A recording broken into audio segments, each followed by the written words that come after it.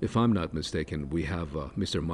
Michael Jones. He's an editor with Culture Wars magazine, who joins us live out of, if I'm not mistaken, South Bend. Thank you very much, Mr. Michael Jones, for joining this broadcast. If you hear me, please come in, sir, and tell me what you think of this year's State of the Union address by President Biden. Yes, well, the word that stuck out to me during this address was the word inch. Okay, the measurement, the inch, and he said that the United States was going to defend every inch of NATO territory.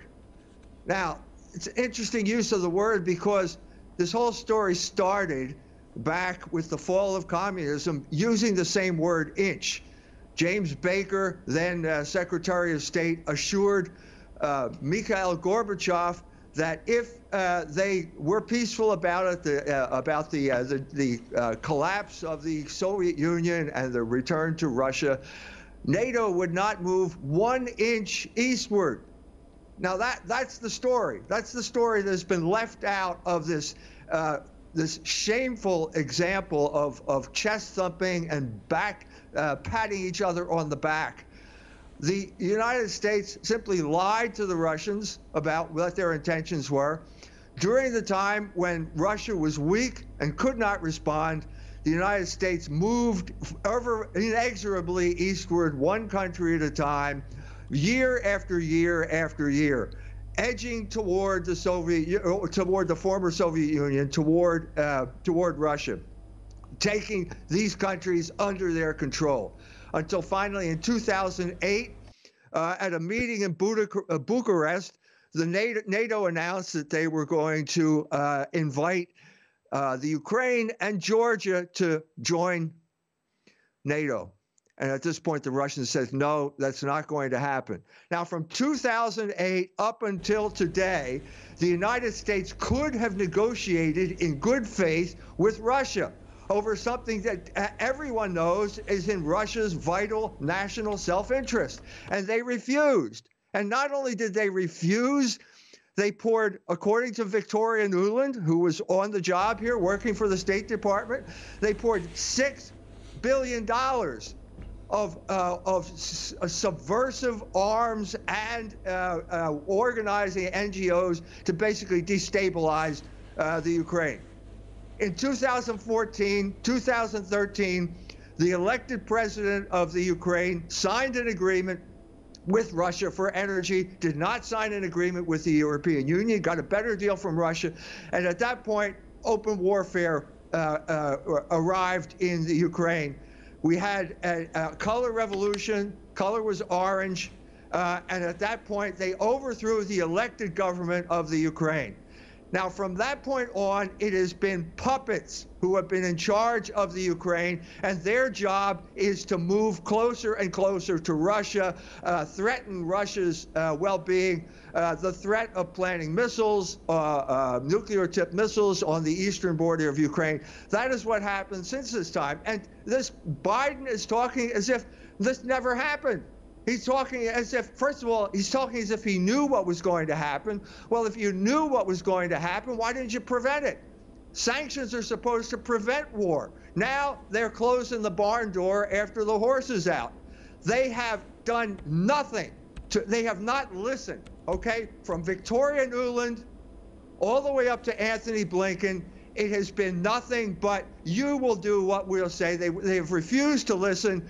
They have sponsored they have sponsored Nazis, the Azov Brigade, conducting terrorism against Russian-speaking Ukrainians on a regular basis, killing people with impunity and with the support of the Ukrainian government.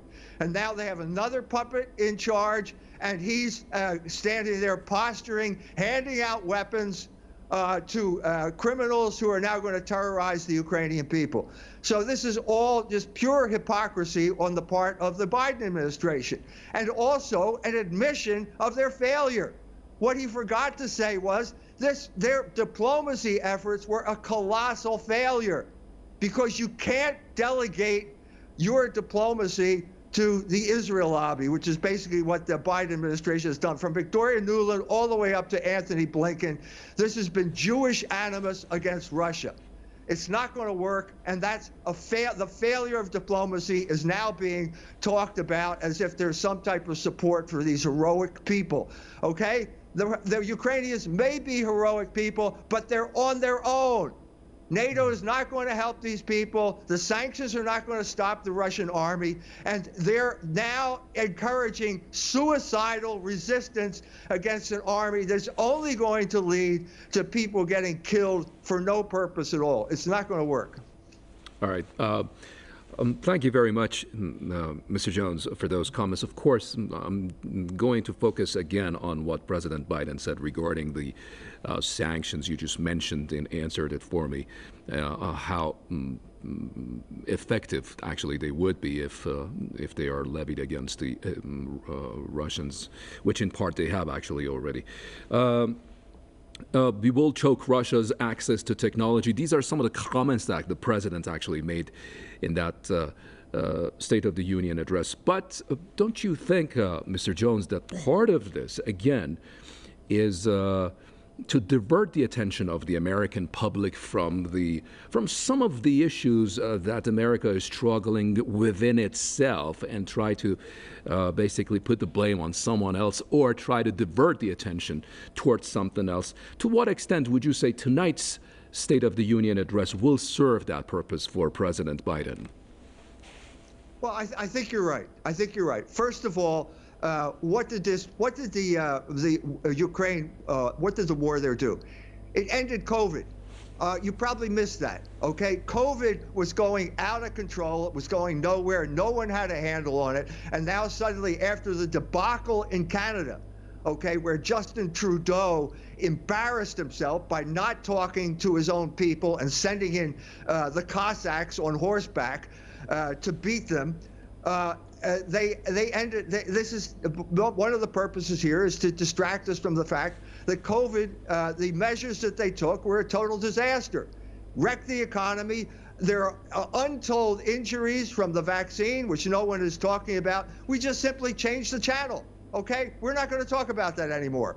Okay, that's the one thing. The other thing is he's talking about this unified NATO. Well, one of the purposes of this all along, the whole point of antagonizing the Ukraine was to get Germany on board, because Germany was ready to sign a deal. They had already signed a deal, but ready to certify the opening of the Nord Stream 2 pipeline. One of the major objectives of foreign policy was to break this connection between Germany and Russia, and this did succeed. The stupid Germans went along with NATO, committed basically energy suicide by canceling the Nord Stream 2 pipeline. So they're just two examples of collateral damage as a result of this incursion.